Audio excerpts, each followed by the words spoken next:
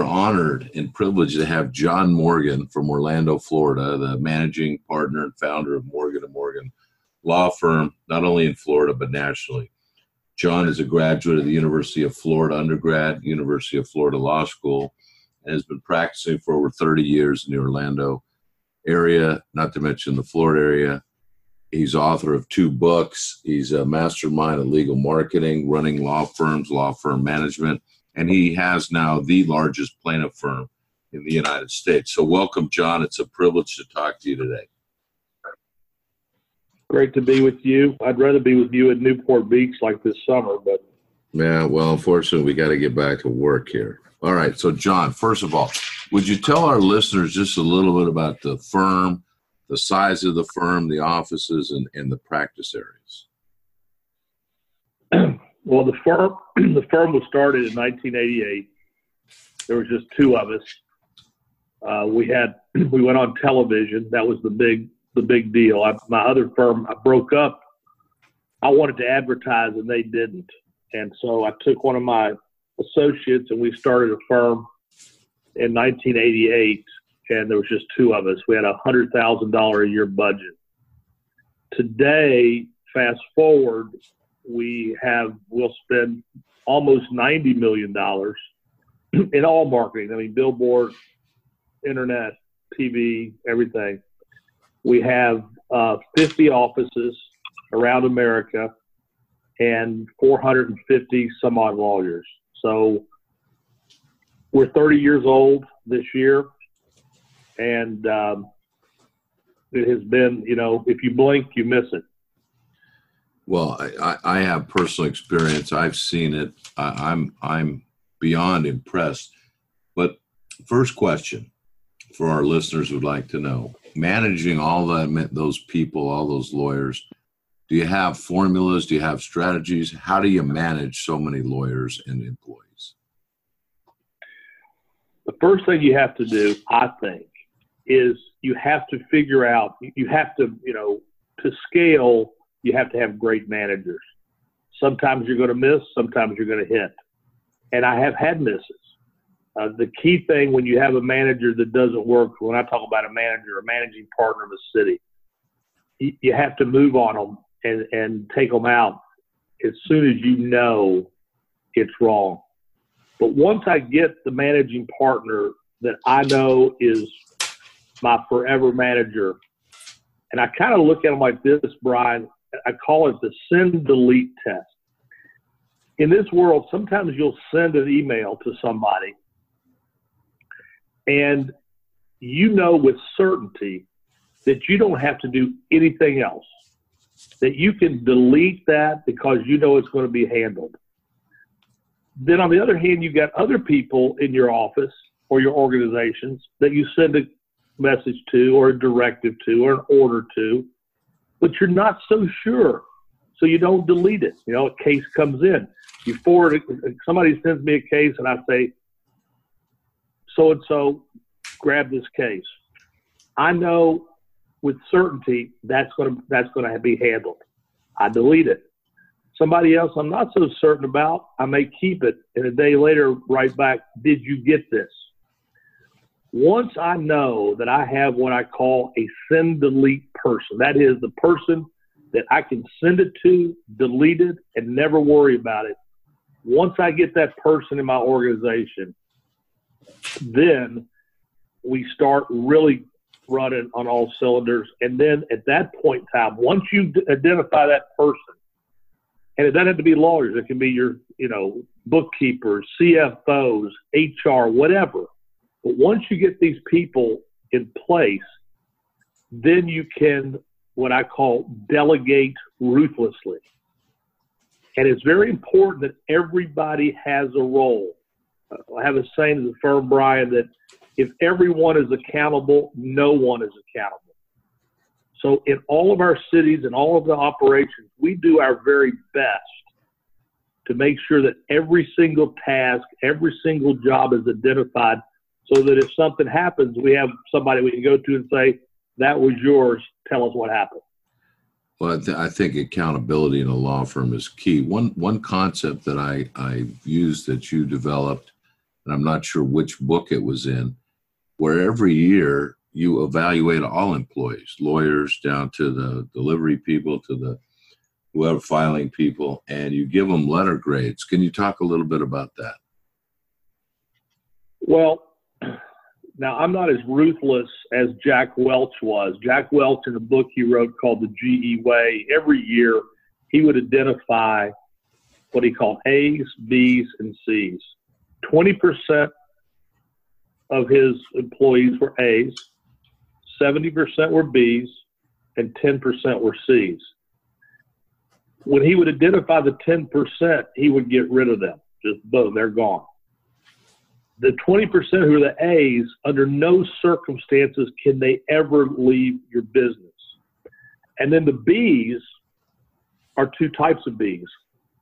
You have the B that can turn into an A and be a superstar, and one that you can never leave. Or you can have the B, which I call the blocking guard on the football team. The football team has 11 positions. You got the quarterback, you got the halfback, but the people who open up the holes and who really get down in the trenches are the guards and the tackles. And those are kind of the B's that are always going to be a B. No offense to blocking tackles and guards. I don't do the 10% with the C's, but once I identify a C, now there'll only be one C or two C's or three C's, but once I identify a C, and that is a person who can never, ever be a B. That is a person who is never going to fit in our organization. This is a person who is below average. At the end of every year, we go through and we do this exhaustively. There's almost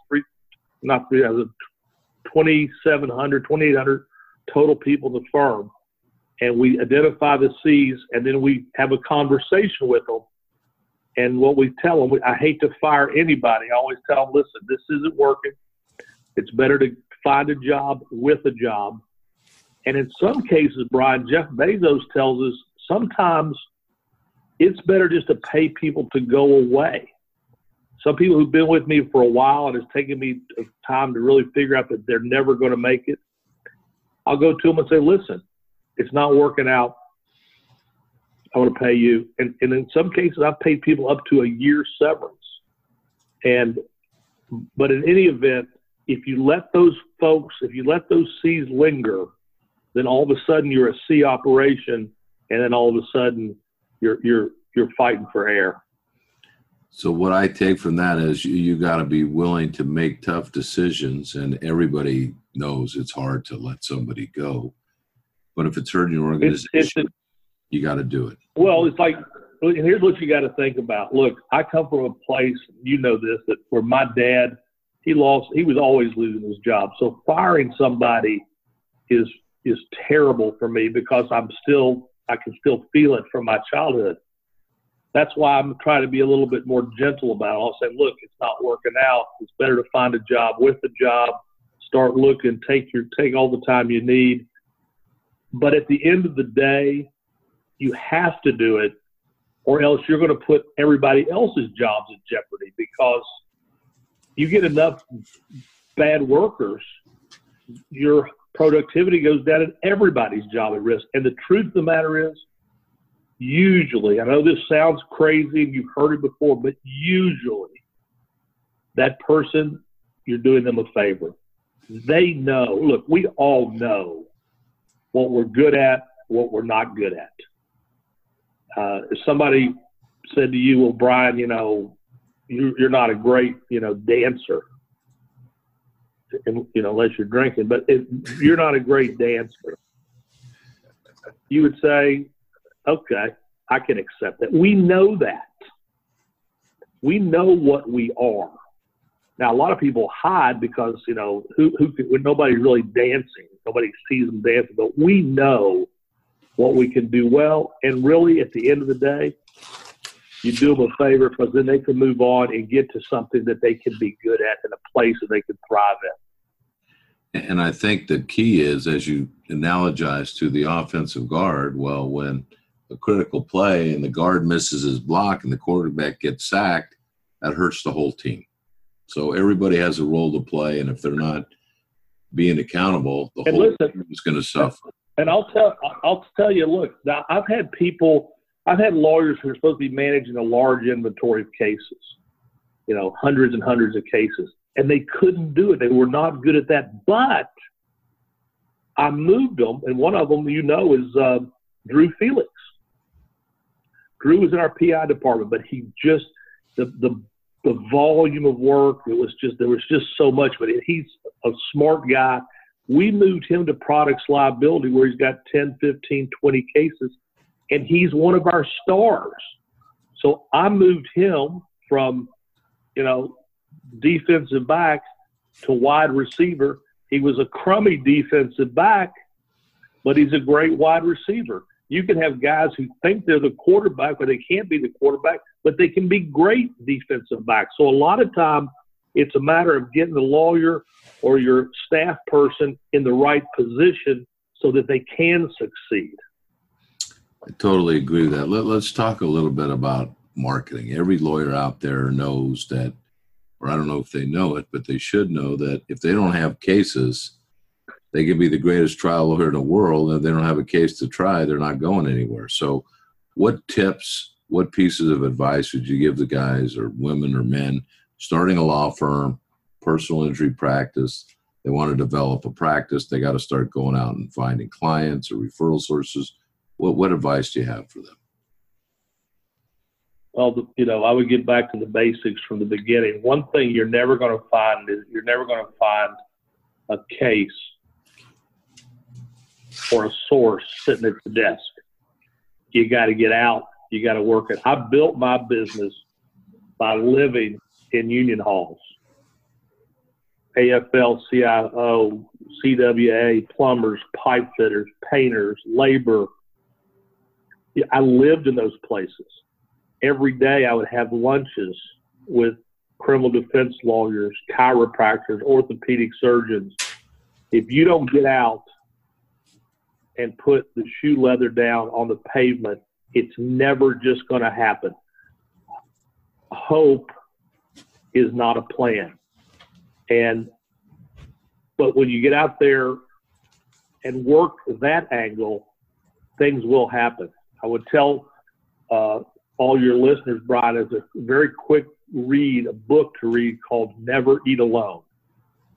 And it talks about how when you put yourself out there, when you go to the convention, when you go to the reception, when you go to the seminar, when you go to the union hall, something's going to happen. Nothing can happen at your house or in your office. You're never going to generate a case in your house or your office. And if you generate one in your office, there's going to be a workers' compensation case against you. So you don't want that one either. So I would say that as far as non-marketing, I'm talking about just you got to get out there, and you know that. I mean, nobody does that better than you. Well, I've never seen anybody do it. You have your parties, and you have your lawyers, and they're out there, and they are shoe leather on the ground. So I would say that. Then the second thing I would say is, look, marketing is essential. There's all sorts of ways to go about it. There's the traditional, television, radio, billboard. I would never tell anybody to do yellow pages. And then the second is the internet. There's two different dynamics. There's the old and there's the new. And the new is really usurping the old, because where do we all go now? We go to the internet. When was the last time you ever went to the yellow pages to find a plumber or a painter or transmission place? Never. So it's all on the internet, and we are spending, and you've been to Brooklyn where we have our tech center, and we have a whole tech center in Brooklyn. There are no lawyers there except one, but that is where we do our search engine optimization. That's where we write our articles. That's where we do our YouTube ads. That's where we do everything. And it's like walking into, I call it, and you've heard me call it in speeches, I call it the Google law firm. If Google was a law firm, what would it do? What would it look like? And that's what Brooklyn is. Well, in fact, as in the future, I want to do a number of interviews. And one area I think we want to address is the technology in Brooklyn and what you're doing. a simple story that you told me one time, that when you first started out, and for a while, anytime somebody sends you a case, you would send them a certain kind of wine, and I know you'll know what that is. And then one time, the guy that had sent you a lot of cases, hadn't sent a case for a while, called you and wanted to know where his bottle of wine was. Tell us about that. Well, I call this the why bother. You know, I had a deal where you send me a case, and as soon as you sent me a case, I either sent you a bottle, this was years ago, a bottle of Cake Bread Chardonnay or Cake Bread Cabernet. Had boxes stacked up. I get a case, I'd have a runner deliver a bottle of wine. And you say to yourself, you know, you're paying a referral fee, why bother? There's a lot of things that we can say all the time, why bother? And so, but every time someone would send me a case, they would have a bottle of wine and a thank you card. Some people are getting 3 and 4 and 5 bottles a week. My best referring lawyers, and that's okay. I mean, you know, the bottles cost like $28 at Costco. So one day, this will just show you the power of the Pavlovian experience. I get a case where a Domino's truck had run a red light, and it's one of these deals where it was 30 minutes or free pizza, and a person was killed by a Domino's truck speeding through a red light trying to deliver pizza within 30 minutes. Gigantic case. So I get a referral from a guy named Jim Perry, who later became Chief Justice of the Florida Supreme Court, one of my great friends. So he calls me up and one day, and we've signed the case up. I've already set up the estate. And he calls me up and he says, hey, man, how you doing? I said, I'm doing good. Okay. Hey, did we get that Domino's case signed up? I said, oh, yeah, we got it signed up.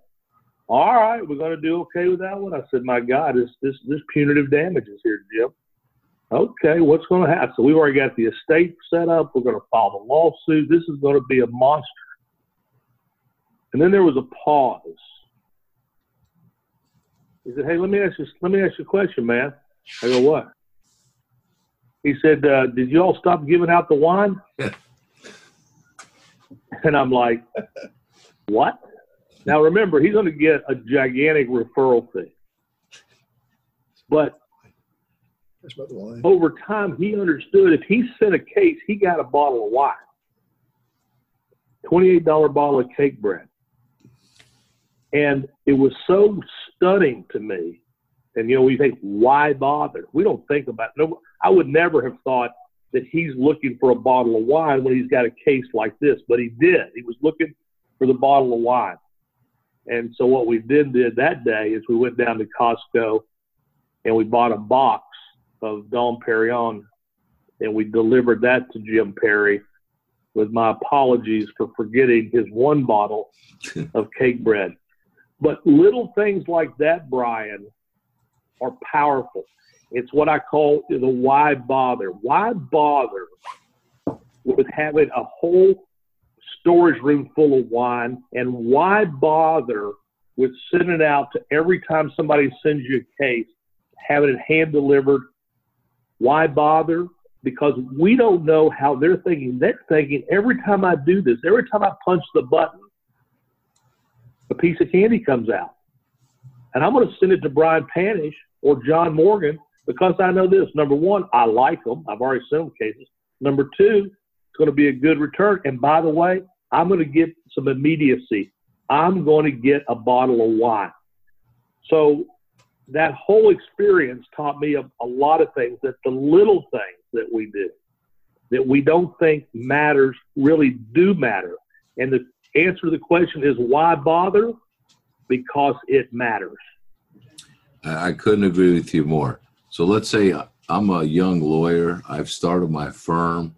I got marketing going. I'm getting cases. I'm hiring more lawyers. I'm hiring support staff. I understand you've been working with the company and you've developed a software called Litify. Can you tell us, our listeners, about that and how that helps in the practice of the personal injury lawyer in a plaintiff firm? Well, here's the deal. We got to a point where I said, you know, there's really 3 or 4 legal softwares. There's Needles, there's TrialWorks, there's Client Profiles. There may be a couple other ones I'm forgetting. And we just kind of take it. We just kind of accept it as that's what it is. And we use it even though it's not great, even though it's really kind of crummy. Had a firm last week, Risman Weisberg in Orlando, their whole Client Profiles was down for a month, not a month, a week. They canceled 2 trials with us because they couldn't get theirs up. And I finally said, you know, why are we putting up with this? What if we built the greatest software that can do everything that I wanted to do? I called it magic carpet, that I wanted to do this, I wanted to do that, and I want to get on this magic carpet and I want to ride around the house on a magic carpet. What if I just decided to go do my wish list for software? And so we built Litify. Today, we built it just for ourselves, Brian, as you know.